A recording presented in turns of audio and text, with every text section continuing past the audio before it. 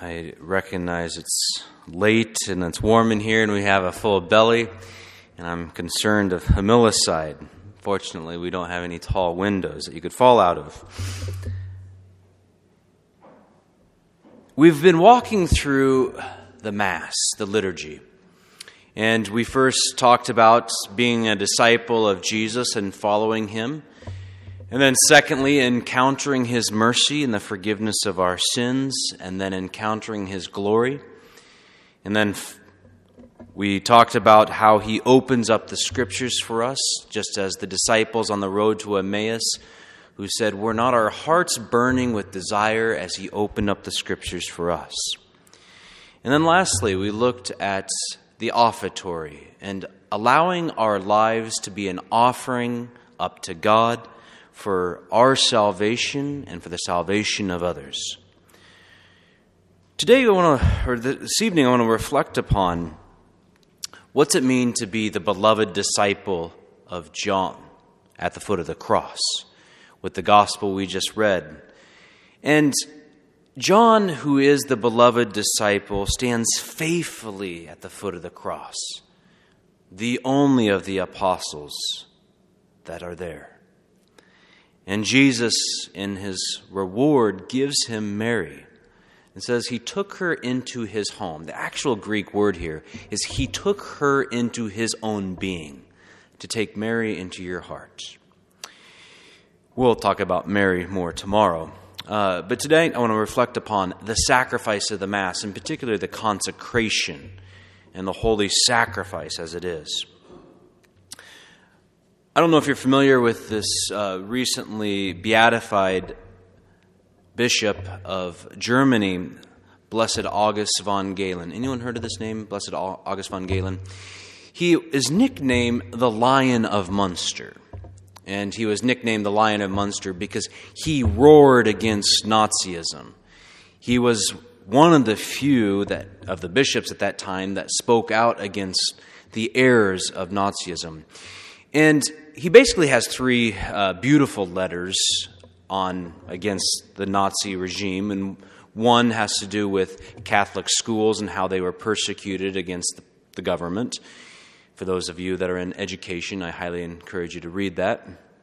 The second, he criticizes the Nazis for not allowing the Catholics to have public display of faith outside of the church. In particular, the removal of crucifixes from classrooms and public squares. And the third thing, he also condemns the Nazis for their systematic euthanasia of the Jewish people and the handicapped people. And anyways, he got a lot of fame for speaking out against Hitler. And even some of the allies thought that this guy is going to kind of be on their side. But when he also even spoke out against how the Russians, when they came in and treated the Germans, he didn't find any allies on the Allied side, and he didn't find any allies on the Nazis.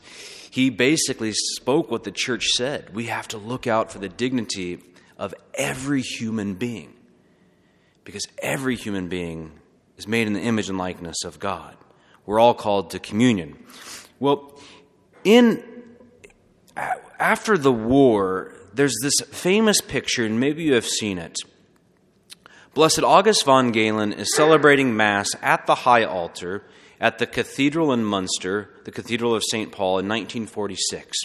And this picture is taken in black and white, and there's two servers over to the side, and then there's the deacon standing behind him, and then there's the subdeacon. You, as acolytes, would be kind of equivalent to like the subdeacon. You're standing behind. You're not actually up close to the altar, but you're there to serve. But what you see in the backdrop is the cathedral that's in shambles. Maybe you've seen this picture. It's the beautiful picture in this image that he is standing faithfully as the person of Christ as the world crumbles around him. But he's not alone. He's got his deacon and subdeacon. Well, I think that's something for us to reflect upon, that image. And it's something, the image, I gave the picture to the bishop for Christmas in the book. And I said, it seems at times the church is crumbling around us. But it doesn't matter. All that matters is we have bread and wine, we have a priest, and then we have other people that can stand faithfully at the foot of the cross. That's what matters. And so you men are standing faithfully like John at the foot of the cross, even seemingly when the church seems to be crumbling at times, our families seem to be crumbling at times, or even our own life seems to be crumbling at times. It doesn't matter. Because John had been following Jesus for 3 years. He watches his own Messiah crucified. He is in danger of being crucified with him. But it didn't matter. He stood faithfully at the foot of the cross. Before the consecration takes place, we'll get into the liturgy now, is what's called the epiclesis, the calling down of the Holy Spirit. Epiclesis is the Greek word for calling down upon. And it's asking the Spirit to make these gifts holy so that they can be brought back and offered to God. Because nothing unclean, nothing unholy can enter into the kingdom of heaven. And so we call the Holy Spirit down to change these gifts. Psalm 104, verse 30 says, Lord, send down your Spirit and renew the face of the earth. It was the Spirit at the moment of creation that hovered over the waters to create the earth. And it's the Spirit, the Holy Spirit, that hovers once again over creation at each and every Mass. After the epiclesis, we have the consecration, the most important part. And the consecration literally means to make holy, to separate, to set apart in order for a holy or noble purpose. See, the Jews had this idea, this notion, theology of anamnesis. And anamnesis is basically making a past event present, like the Passover. In the sacrifice of the Mass, Jesus Christ, his sacrifice, is not just a memory like we remember the 4th of July. We remember the past event is actually made present. And so it's something different than just like a past historical event. And Protestants sometimes can say, well, you guys as Catholics, you guys are crucifying Jesus over and over and over again, right? Because you believe that is a sacrifice. We're like, yes, it's a sacrifice.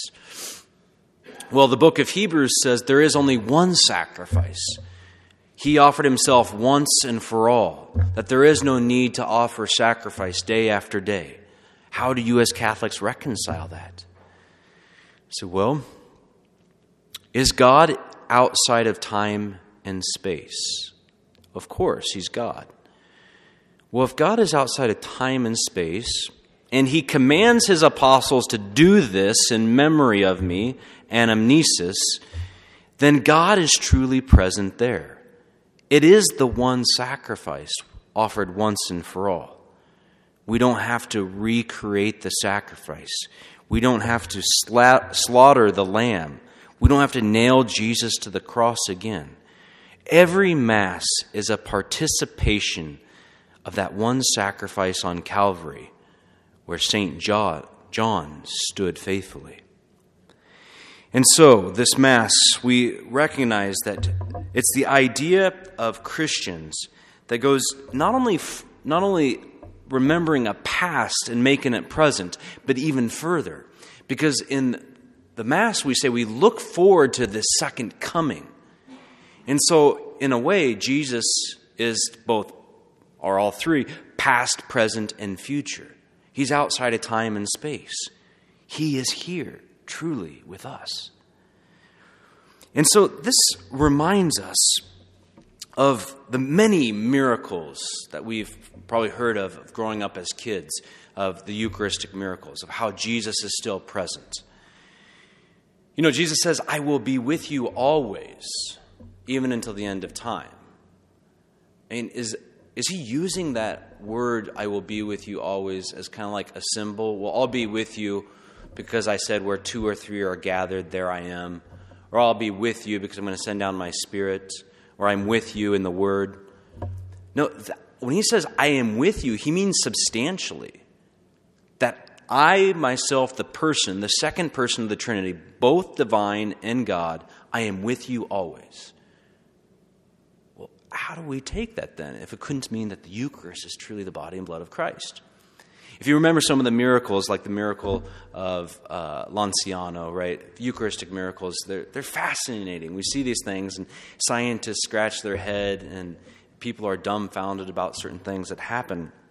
Wasn't you here on World Youth Day a few years ago in Poland? Okay, maybe some of your kids, grandkids were there.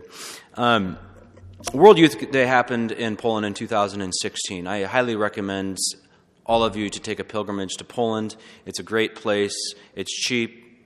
The beer's great. And it's totally Catholic. But before World Youth Day happened in Krakow, typically they have what's called Days in the Diocese.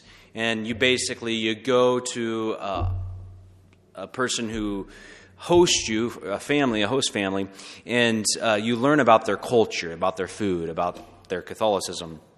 And we had the opportunity to go to Warsaw or to this diocese of Legnica. And this company that we were working with, I don't know why I made the decision, but I told the other priest, I'm like, we're going to go to Legnica.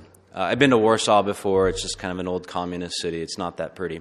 Let's go to Legnica. It's more of a rural part. It's on the western border of Germany, western border of Poland next to Germany, and in Lower Silesia. And so we go to this diocese of Silesia, and it became mostly Protestant after the Protestant revolt. And then during World War II, it became known as Little Moscow. Basically, it was where a lot of the Russians set up their shop. And so it was a communist stronghold up until 1991 when the communists fell. After communism fell, there was this church, St. Hyacinth in Polish, also known as St. Jack, that the Catholics got back. It was once a Catholic church, clear back in the 1600s, but then it became Protestant, and then it became shut down by the communists. But the Catholics finally get it back. And Legnica is one of the few dioceses in Poland that's not very well practicing Catholics. I mean, still maybe 60% Catholic that are practicing, more than any diocese in the United States. But in this church of St. Jack on Christmas 2013, maybe you heard about this story, there was a priest, Father Andre, and I had a chance to meet him. Actually, I stayed with him for a week. And he was distributing communion on Christmas, and of course, midnight mass, Christmas. He probably had a long day. He dropped a host. Now, you guys are acolytes. What do you do if you drop a host? You pick it up, you can consume it, you can break it up and wash it down a sequarium so it goes directly to the ground. Or you could put it in a vial of water and let it dissolve. Well, he chose the latter. He put it in a vial of water and put it in the tabernacle to dissolve. Well, on January 4th, 2014, he goes into the tabernacle. He goes to pour this thing down the sequarium, but he notices that the host has a blood spot. He's like, Bishop, we got an issue. It's not a bad issue. We got a really good issue, but you might want to come over here. The bishop, they agree that they're going to send this off to the scientists, one of the major scientists in all of Europe, to study it, this institute in Wrocław. And then they got a second opinion. It came back, this is what they discovered. The blood happened to be from the heart tissue of a person who died under duress. It also showed the age, a 33-year-old Jewish male. The blood type was AB, which is the universal recipient, like all the other Eucharistic miracles, meaning that Jesus can receive anyone. And then they also found out, which was fascinating, that they could only detect one DNA strand, meaning he only had one genetic from parents, which would make sense, right? Because he was conceived by the power of the Holy Spirit. The Holy Spirit does not have DNA. All of Jesus' DNA was from Mary. And so science is just baffled by this. Who has only one DNA strand? We know Jesus does. And so here's the beauty of the consecration, that Christ is truly present. And because he's truly present, we go into the part of the Mass called the mystery of faith. St. Paul in his letter to Timothy says, "Hold fast to the mystery of faith with a clear conscience." Jesus tells us that the mystery of the kingdom of God has been granted to you. The mystery of the kingdom of God has been granted to you. That's what they used to call the sacraments. The sacraments were first called mysteries. They called the sacrament of baptism and the Eucharist mysteries. So what is a mystery? Mystery is basically something concrete that you can touch, you can see, you can feel. But there's something deeper there. There's something underlining. There's something beautiful there that you cannot quite put words to it. This is why when we have a mystery, we want it to be revealed. Maybe when you guys were married, your wives walked down the aisle, they had a veil over their face to show that women are a mystery. They're still a mystery to you, right? You still can't figure her out. This is why we put a chalice veil over the chalice. There's a mystery of what's underneath there. Or if you go to an Orthodox church or a Byzantine Catholic church, they have what's called the iconostasis, that you can kind of see what's going on behind there, but you can't see everything. It's a mystery. The bread and the wine are concrete, but there's something deeper there. It's a mystery. This mystery we know is changed, that the bread and wine, transubstantiation, trans meaning a cross, substance, the substance is changed, but the characteristics remain. It still tastes like bread. It still looks like bread. It still smells like wine. It still has the effects of wine. There's a story that was told, and I don't know if it's true, but it's one of those that if it's not, it ought to be, about when John Paul II came to St. Louis in the early 90s, that they had this large mass, and they kind of overestimated how many priests would be there, and so they had a bunch of precious blood that was consecrated. Well, what do you do with leftover precious blood? It's not like you can put the host back in the tabernacle. You have to consume it. So the master of ceremony tells one of the seminarians, you need to consume all of this. So he gives him the precious blood, the seminarian, right? And then after about 10 minutes of thanks and different things after Mass, they decide, okay, now it's time for the final blessing. They process out, and as the seminarian's processing out, he's stumbling drunk with the blood of Christ, right? The effects still remain. Obviously, he's not guilty of any mortal sin, right? This is where St. Thomas Aquinas says, blood of Christ inebriate me, takes on a new connotation. Right? After the mystery of faith, there's the response of the people, okay? The response is a condensed expression of all of the mystery of salvation. Jesus' death, his life, his resurrection, and his future coming. So we say, we proclaim Christ crucified. This is what St. Paul says in his letter to Corinthians. We proclaim Christ crucified, a stumbling block to Jews and foolishness to the Gentiles. Or we say in the second response, as often as you eat this bread and drink this cup, we proclaim your death, O Lord, until you come again. This is taken from Corinthians chapter 11. Or we say, save us, O Lord, for by your cross and resurrection you have set us free. This is St. Paul writes in his letter to Galatians chapter 5. For freedom's sake Christ has set us free, so stand firm. And do not submit to the yoke of slavery of sin. End quote. This beautiful response of the people, the summary of our faith. After the response, we have what's called the oblation. Oblation is basically the prayer offered up to God. We're using Eucharistic Prayer 3 as the model for our consecration. Eucharistic Prayer 1, a little too long for tonight.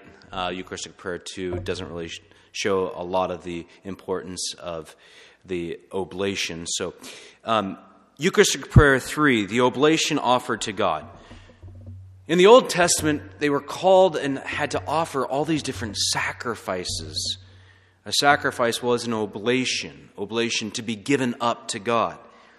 The book of Leviticus chapter 23 says, "Besides the bread, you shall offer the Lord a holocaust of 7 unblemished yearling lambs, and a cereal offering and libations of wine, as well as sweet-smelling oblation to the Lord." And so this offering that we have, we offer it up to the Father. See, God so loved the world that he gave us his only begotten Son. He first gave us Jesus. But in the sacrifice of the Mass, we're offering Jesus back up to the Father. I mean, that's what love is. Love is reciprocal. We receive Jesus, now we're giving him back to you, Father. After the oblation, we get into what's called the Eucharistic intercessions. We first pray for the saints, maybe the saint of the day, the patron saint of the parish. And this reminds us that they are calling on us to run the race, just as St. Paul says, to run the race, so that we could see them in the crowning victory of heaven. We also pray for the Pope and for the bishops. This reminds us that we as the church are not alone, that there is one flock and one shepherd. And the Pope and the bishop are reminders to us that all of us act only by the dignity that an authority, I should say, that they were given to us in order to celebrate the sacraments. Jesus established the church on 12 apostles. I cannot celebrate Mass unless Bishop Conley first ordained me, and then secondly gives me the faculty, the powers to do so publicly. Then we also pray for the Pope and the Bishop and all the clergy of the Church. In the Acts of the Apostles, chapter 14, it says that they appointed priests for them in each church with prayer and fasting, and commended them to the Lord in whom they had put their faith. I don't know if any time is greater than now for us to pray for our priest, our bishop, and our Pope.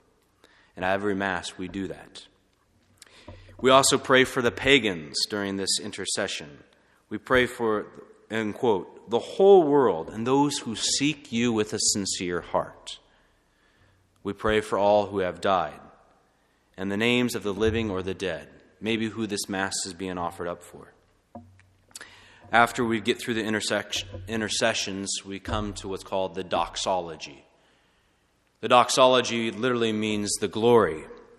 And so we could say, through him, and with him, and in him, all glory on heaven and earth is yours.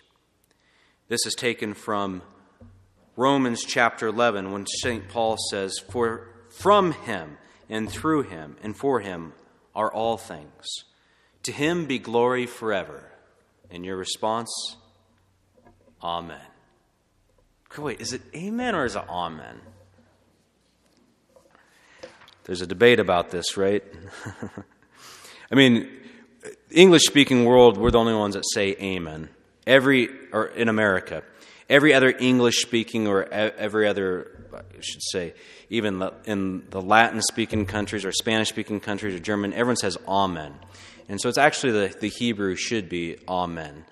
You know, it's like the word Amanda. We don't say Amanda or Adam. We say Adam, not Adam.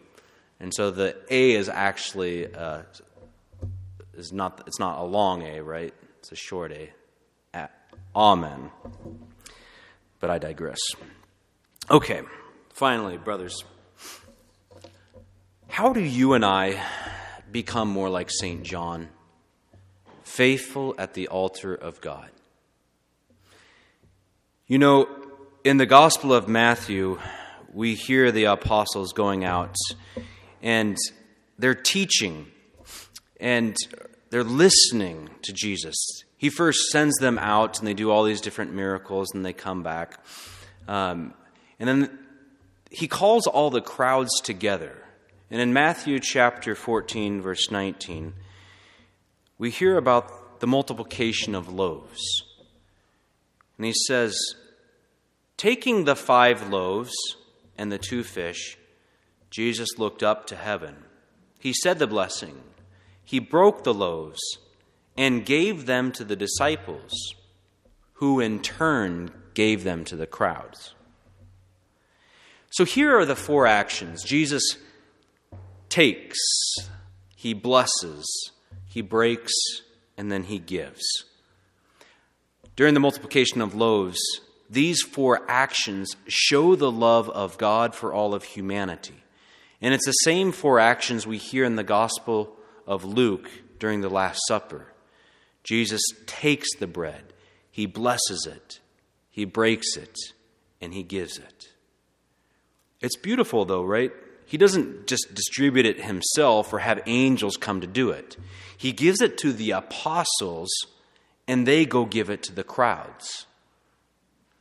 Well, at every Mass is like the multiplication of loaves. The priest acts in the person of Jesus. He gives the Eucharist to you to go give to the crowds, to the people.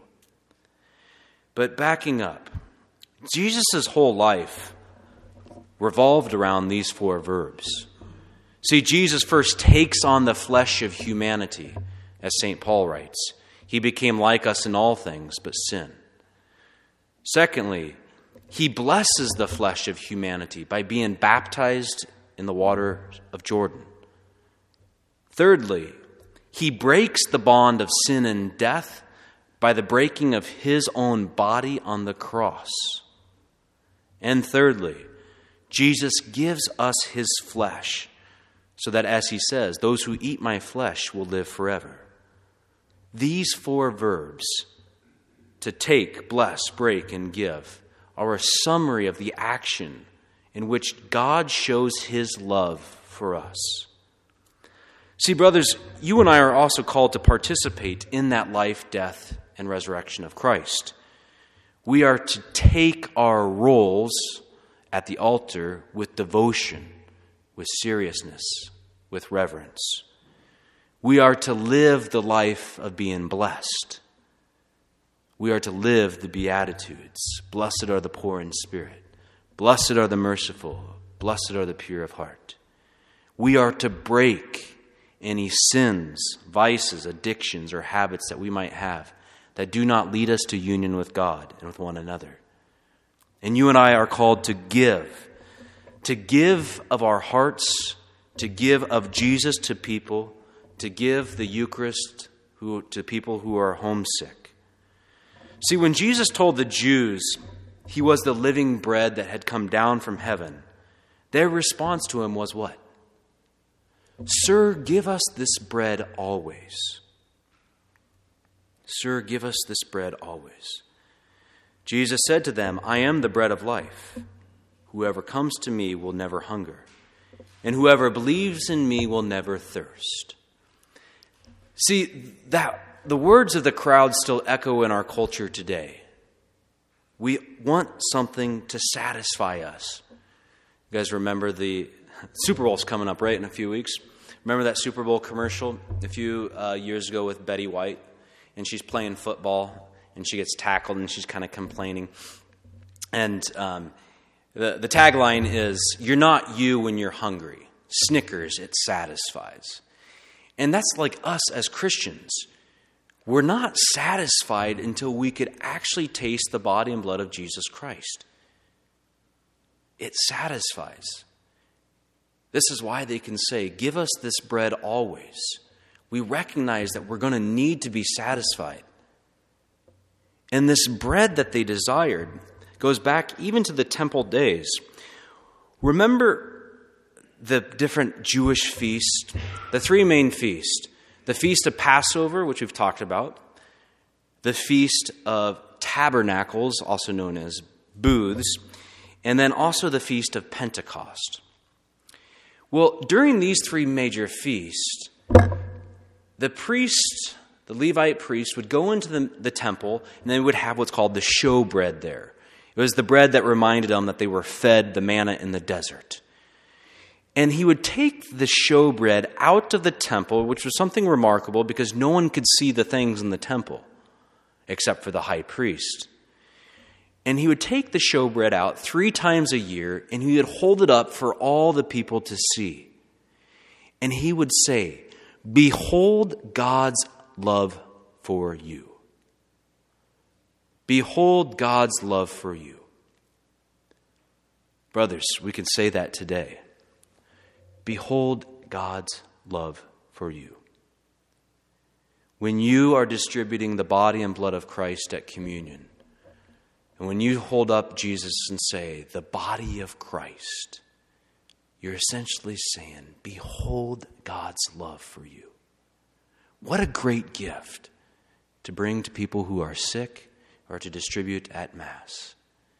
You and I are called with Jesus to take this bread, to bless it, to break it, and to give it. The bread of our own lives. In the name of the Father, and of the Son, and the Holy Spirit.